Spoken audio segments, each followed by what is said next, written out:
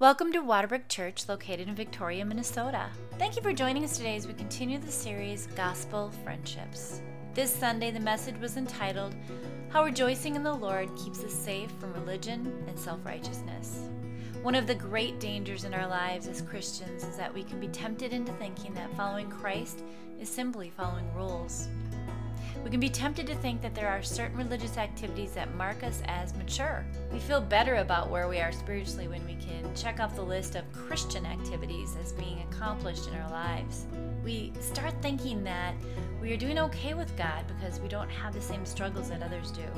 This can lead us to deadly sins like religious pride, and can bring toxicity into the church body when people possess a critical spirit and bring false division between Christians. When we struggle more with the faults of other believers than with our own, we can be like the Pharisee in Luke 18 who says, I thank you that I am not like other men. We put more emphasis on their sins instead of our own. Being a disciple of Christ is not about checking off lists and comparing ourselves with others. Being a Christian is all about following Christ, trusting Christ, looking to Christ, and seeking Christ. Discipleship is making Christ the desire and delight of your life. Let's pray for a mighty work of God as we begin to study the 3rd chapter of Philippians. Let's worship together. Well, isn't it sweet to witness people being baptized and putting their faith in Jesus Christ and following Him?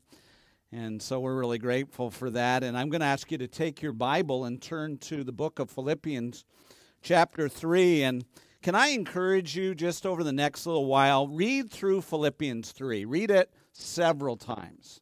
Pray through it, because this is really one of the pinnacle statements of the Apostle Paul in all of his epistles. And I know that Romans is a theologically rich, and he states his mission and his convictions in Romans. But in Philippians chapter 3, we really get a sense of Paul's guiding passion and purpose in his life. What makes Paul tick? What changed in his life? Because you remember, he was highly educated. He was educated amongst his peers by kind of the elite rabbis in Israel at the time. And he was known to be the up-and-comer. And then he says in Philippians 3, a little later, he says, I consider everything rubbish. And the language he uses there is really strong. He says, I consider everything manure. That's what he says. Compared to the surpassing greatness of knowing Jesus Christ. And so when he encountered Jesus and he grew to understand that all of the Bible was bringing the people of God to set their eyes on one individual, the promised Messiah who would deliver people. When Christ came and the lights went on for Paul, everything paled in comparison. Everything shifted in his priorities and his life. And so as Paul writes in Philippians chapter 3 of this radical shift in his life, I want you to ask, has this radical shift happened in my life? Have I been able to esteem Jesus the way that Paul esteems Jesus? Do I look at Christ the way that Paul looks at Christ? And I say that because we're just going to look at the first few verses in Philippians chapter 3, and I want you to have that in mind because Paul says to these believers, I'm going to say this to you. He's already said it, and he's going to say it again in chapter 4. He's going to say what? Rejoice in the Lord. Rejoice in the Lord. And I feel like sometimes as Christians, there's phrases that familiarity breeds contempt. Now, we don't mean to be contemptuous of it. We just don't think about what the words mean. We don't realize what Paul's doing here. And what Paul's doing in Philippians, in this section of Scripture, is he's talking to some Christians who are struggling. Now, he's in prison. Isn't that remarkable? He's in prison, and he's writing to encourage them. Have you ever had somebody do that? You ever gone to a hospital, and you visit somebody, and you walk out and think, I'm not sure if I was there for them or they were there for me. Paul's in prison, and he's writing them a letter, and he's saying, you guys rejoice in the Lord. The joy is coming from inside prison now. And, sometimes when we get in the routines of life, we can find ourselves easily preoccupied with lesser things, right? Isn't it amazing how lesser things become big things? And the big things become little things? And there's nothing greater than the gospel. There's nothing more important than eternity in your soul. And yet we get wrapped up in COVID, and we get wrapped up in finances, we get wrapped up in the stock market, we get wrapped up in we get wrapped up in getting the yard ready for the fall, right? Isn't it amazing? You look at your schedule and go, what is my priority set here? And Paul writes them and says, when your priorities get out of whack, when your value system is crooked, then all kinds of things go wrong. One of the things that can happen is that you can begin to be religious as a means to feel better about your relationship with God. Right? Isn't it possible that we just kind of try to check off a few things? So I get baptized, check. I read my Bible this week, check. I went to Waterbrook, check. Right? I did all these things, check, check, check. And we try to start checking off things in our lives to make ourselves feel better. You know, one of the dangers of that is we start looking at our list and we start looking at other people's list. Are there bees here, you guys? Why don't you guys just... Yeah, buddy, why don't you guys... I'm going to encourage you to move. Yeah. I'm the one who's allergic to bees right now. Just so you know, I carry my EpiPen with me. Sorry, buddy. I'm not sure what's here, but something's drawn the bees right here, so I'm going to stand over here. My wife, where Mary Ann's over there, Kevin, you move. She's also thinking put a hat on, but I don't feel like wearing my hat today. But one of the things that happens. You guys, so I shouldn't be. You guys can do what you want to do. I just feel, all of a sudden I feel like I'm pretty bossy up here. You guys should move. Okay, forget. You can do whatever you want to do, Jay. But one of the things that can start to happen when you do that, I'm going to check the list off of my religiosity in order to feel better about myself, is we start comparing lists. And suddenly we realize in our lives that when we're looking at the people around us, we get annoyed at other people's sins more than we get annoyed at our sins. We look at what's going on with other people and we go, man, what's the matter with those people? Why don't they take God more seriously? And suddenly we've got this long checklist of religious things and religious duties that we use to feel better about ourselves. You know the danger of that is? Either you become incredibly self-righteous, or secondly, you become incredibly despondent. Because there is no comfort and there's no lasting joy by your religious performance. The more you read your Bible, the more you get to know God, will discover you need a Savior. I'll tell you this, the people who got baptized today needed a Savior. So do I, so do you. And you need that Savior this week, not just 10 years ago. The more you get to know God, the more you get to know Jesus, the more you will realize, see, you are finite, God is infinite. You're finite, God is infinite. When a finite person begins to grow in the knowledge of the infinite, you discover how good, how loving, how gracious, how holy God is. And the more you get to know God, the more you will realize, I don't match up. The standard of God's perfections just reveal to me. So let me just ask you a couple of thoughtful questions this week, basic questions. Any of you been angry this week? I'm not asking for hands to be raised. I'm not asking for you to lean over and point at the person beside you. Anybody been impatient? Anybody been covetous, envious, jealous? Anybody been critical, self-righteous, looking over your shoulders going, what's the matter with so-and-so? How come they don't behave the way I think? Any of that there? The more you and I do this, we realize that you know why we have worship every Sunday? Because Jesus has ordained that we get together so he can come and reveal his grace and glory. His reminding each other, Jesus has paid for our sins. So here's Here's what rejoice in the Lord means. Rejoice that the Lord is for you and with you through this whole process. Rejoice in the Lord and your righteousness. Rejoice in His work and not your work. Rejoice that He will be with you if you trust in Him to the very end. Aren't you glad that you have Jesus to trust in? Do not find your joy in your churchianity. Find your joy in Jesus. Do not find your joy in comparing yourself with the people down the pew and the people down the road.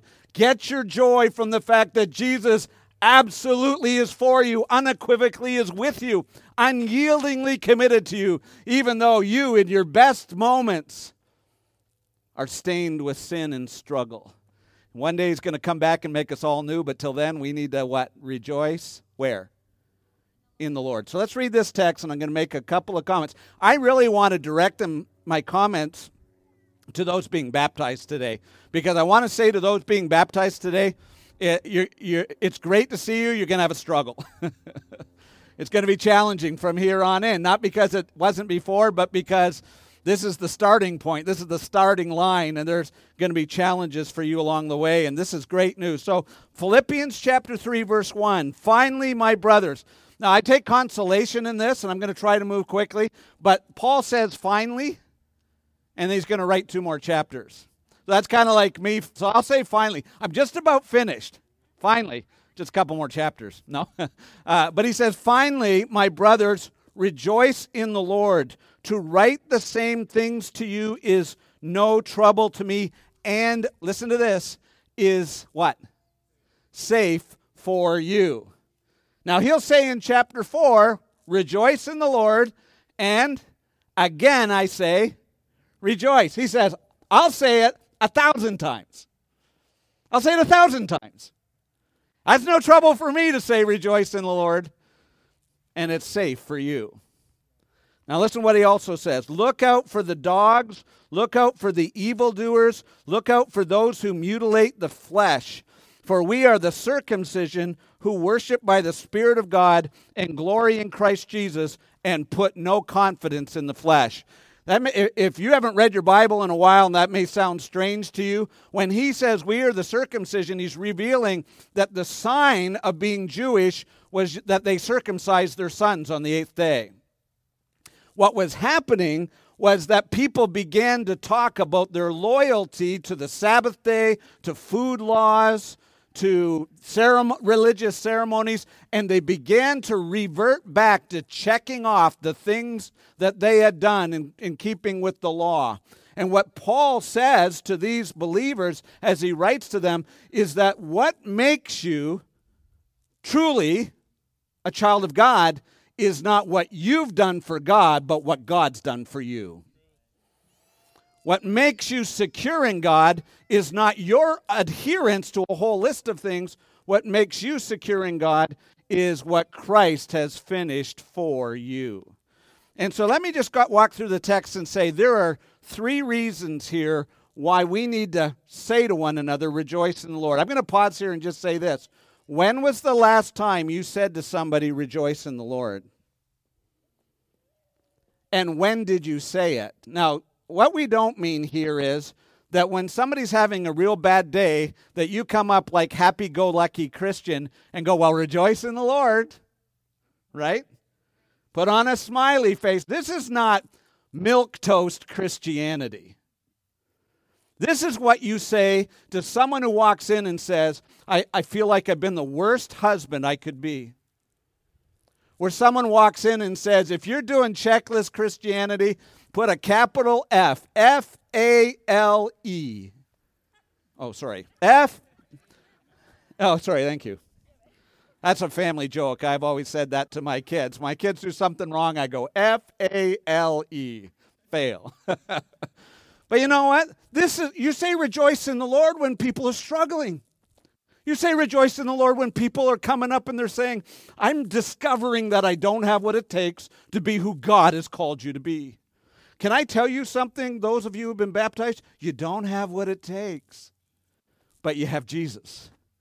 And Jesus has what it takes. So here's 3 reasons why Christians need to know how to say, rejoice in the Lord at exactly the right time. Number one, it keeps you safe. It keeps you safe. The word in the Greek here, asphalos, in the Greek is, I think, in English, it translates asphalt. Because it's the negative A at the beginning, which always means not, and the word sphalo means to totter. So we use the word asphalt because asphalt is supposed to be solid ground, right? So we put solid ground. By saying rejoice in the Lord, it keeps you safe, we're putting asphalt under people's feet when they're tottering. We're getting them stable when they're struggling. We say rejoice in the Lord when we feel like when we feel like the ship is sinking. Rejoice in the Lord. Why? We're going to talk about that in a second. But one of the things we're trying to say to one another is that the greatest news in the world is that your salvation is not dependent on your religious performance. It's dependent on a Jesus who will never leave you nor forsake you. I memorized early in my faith, I memorized Romans chapter 8, verse 32, right? If God did not spare his own son, but delivered him up for us all, how will he not, along with him, freely give us all things? Jesus died. Paul says it in Romans 5. God demonstrated his love for us while we were what? Did God love us while we had it together? After we'd gone to church 1,000 times? God loved us while we were yet sinners. And he says, God demonstrated his love towards us while we were yet sinners, and that Christ died for us, right? And then he said, if God loved us while we're yet sinners, how much more now that we're justified? So I say this to you, Shane, forgiven by Christ, right? He loved you while you were sinning. He loved you while you were sinning. He loved you in the middle of your struggles. He loved you enough to pursue you. So guess what? If he loved you while you were struggling, will he love you now that he's cleansed you through his blood? That's the great news of the gospel. Rejoice in the Lord. That's the great news of the gospel. Rejoice in the Lord. He's for you. He is for you before you were for him. God, okay, this is love, not that we loved God, but that he loved us. So here's the great news for us, that it's safe for us, because one of the temptations, I just want to tell you, every one of us has built into us a propensity to be religious. Every one of us. That's why we have to say rejoice in the Lord. All of us want some religious formula that we can check in, so when we put our head on the pillow at the end of the day, we feel better. How do we know that every one of us has a propensity to be religious? Because if you look at the global population, religion is increasing. And if you look at all the religions of the world, virtually every religion in the world except for Christianity says, if you do this, then it will go better for you. Right? If you adhere to the Quran, it'll go better for you. In Buddhism, you got to get to nirvana. If you get to that place of nirvana and peace, it'll go better for you. You go into Myanmar, right? And you go where we're praying today. You go there. What is religion? Religion teaches you if you do this, this, this, and this, God will do this, this. It's a quid pro quo. We do something for God, God does something for us. Isn't that the way most people, don't we do that? Have you ever negotiated with God? God, if you just do this for me, if I do this for you, will you rescue me? Will you rescue my family? Will you give me my career back? Will you give me my health back? We're great negotiators. I just got to say this, friends, all of us have a propensity to that. That will not go away. I want to tell you, in this world, with our old self and the enemy lying in our ear, we will be continually tempted to go back to negotiating with God. And what we've got to do is come back and say to each other, don't go back to negotiating with God. The negotiations are over. Jesus has paid the price for all our sins, and God is satisfied. So that's the first reason we have to do that. Secondly, this is really important, especially for young Christians. You have to be discerning, because you will encounter religious people who will try to make you religious. So look at verse 2 here. He uses language, again, that sounds really strong to us, but he says there, look out for the dogs, look out for the evildoers, look out for those who mutilate the flesh. 3 times he says, look out, look out, look out. When Paul does that, he's a really intelligent writer. He's not being accidental. He's just not rambling. The Greek word is blepo. He goes blepo, blepo, blepo. If you hear it in the Greek, when Paul speaks here, it would hit you like punches. Look out. Look out. Look out. And he uses language. He actually flips language. Because from Paul's Jewish background, who are the dogs? He says, watch out for the dogs. The Gentiles. You know why? I mean, there's an awkward conversation one time Jesus is talking to a woman. And if you've read this section of Scripture, you go, Jesus, that sounds a little harsh. Because this woman comes and asks Jesus if he would heal her daughter. And Jesus said, it's not good to give the children's bread to dogs. Now, we have our language, dogs, in our culture, but in their culture, that was strong language. And the woman says to Jesus, well, the dogs get the crumbs from the children at the table. Any of you kids ever got rid of something you didn't want by feeding the dog? Right? She does that. You know, she says that. Even the dogs get the crumbs from the table. And Jesus says, what amazing faith you have, and he heals her daughter. Why does he use that language? Why does he say dogs? Because dogs in their culture spoke to those who would not honor, would not treat with dignity, would not respond properly to God and his word. You don't give, have any of you given a piece of steak to your hound dog? Have you ever seen how that dog takes that piece of steak, smells it, and says, thank you? And then the dog just savors it for a second. Man, this is such good steak. You ever notice how the dog takes it, puts a little bit away for his lunch tomorrow? You ever see a dog do? You know what does a dog do? He wolfs that thing up like it was puppy chow or, you can throw anything at a dog. Here's the worst thing. The dog will throw it up and come back and eat it later. Yeah, I always like to have a good illustration right around lunch. Why do they use language dogs? Because dogs don't honor what is precious and valuable. They have no sense of worth. Jesus says, watch out for those who will undermine the precious worth of Jesus by trying to get you to be your own Savior. Watch out for those dogs who come along and tell you that your righteousness is more important than his righteousness. Somebody comes along and says it's religious performance. We need to say one another, rejoice in the Lord. Not rejoice in religion. Rejoice in what Christ has done. He says, watch out not only for the dogs, but the evildoers. Who are the evildoers in the Bible and their culture? They were people that tried to draw you away from God, had no respect for the things of God. You know who the evildoers are now? In this text, they're the people who draw you away from Jesus.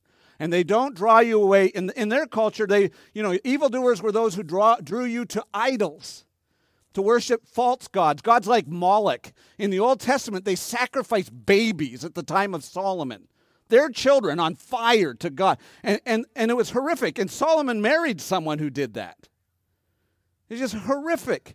And what's said in this text of Scripture is those are the evildoers. You know who the evildoers are now? The worst evil you can ever do is to tell somebody to trust in themselves. It's a cruel thing to say to somebody, pull yourself up by your own bootstraps. You can't pull yourself up by your own bootstraps.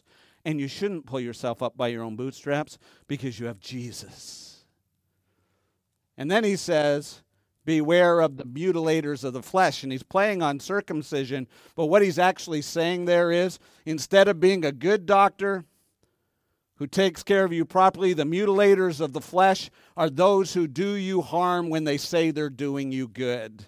They're marking you out. The mutilators of the flesh here are the people who say, you can do it. How many churches do you go to, do you hear, where the message every week is, you can do it? You can be David. You can be Solomon. You can be a hero. My dear friends, you can't do it without Jesus. Jesus said, abide in me. Apart from me, you can do what? Nothing. Say it again. You can do Nothing. Paul says in the end of Philippians, I can do all things through who? Christ who strengthens me. So here's the good news today. You can't do it. Feel better? All you baptized people, you can't do it. But Christ can do it in you. That's the good news. So we need to be aware. This sharpens you when you start to hear false teaching. False teaching is any teaching that points you to self and your strength rather than Christ as your Savior. And finally, look at verse 3. The other reason we need to say this is so that we might have assurance. He says, we are the circumcision. By that was the sign that you were Israelite. The real circumcision, the real children of God, are not those who check the list, who do all the right things. Who are the real circumcision? This is what he says. The real children of God, the sign you're a real child of God, is you do three things. Notice what he says in the first part of it, verse 3. Who worship by how? The Spirit of God. What he said, worship isn't just what we're doing today. Worship is life. Every day is to be lived for the glory of God. Every moment is for Jesus. What we say, how we work, what we do with our kids, how we treat our neighbors, right? Love the Lord your God with all your strength, all your soul, all your might, and love your neighbor as yourself. How you live every day is how you worship. We don't worship by the strength of Kevin Dibley. We worship by what? The Spirit of God. And so every day, Monday morning, you get up and what do you say? You go, rejoice in the Lord, because I never have to do today in my own strength. That the Spirit of God, Jesus, when he was ascended to heaven, can give you the strength to do. So any of you being baptized, you can get up tomorrow morning. You don't say, rejoice, I've got new strength, new determination. You say, I rejoice in this, that Christ died, he's ascended, seated at the right hand, and now by the power of his Spirit, he enables me to want to do what I would never want to do. He enables me to seek what I would never seek and love what I would never love. Is that good news? Because you know what? The bottom line is I get up grouchy sometimes on Monday. Sometimes I preach really bad sermons, as you know. And then my wife times, because I sigh. And, you know, sometimes she'll hear me sigh at 2 p.m. on Sunday. She says, it's only 2. You didn't even make 5. You just sigh because, you know what, I don't do it right. I don't love the way I ought to love.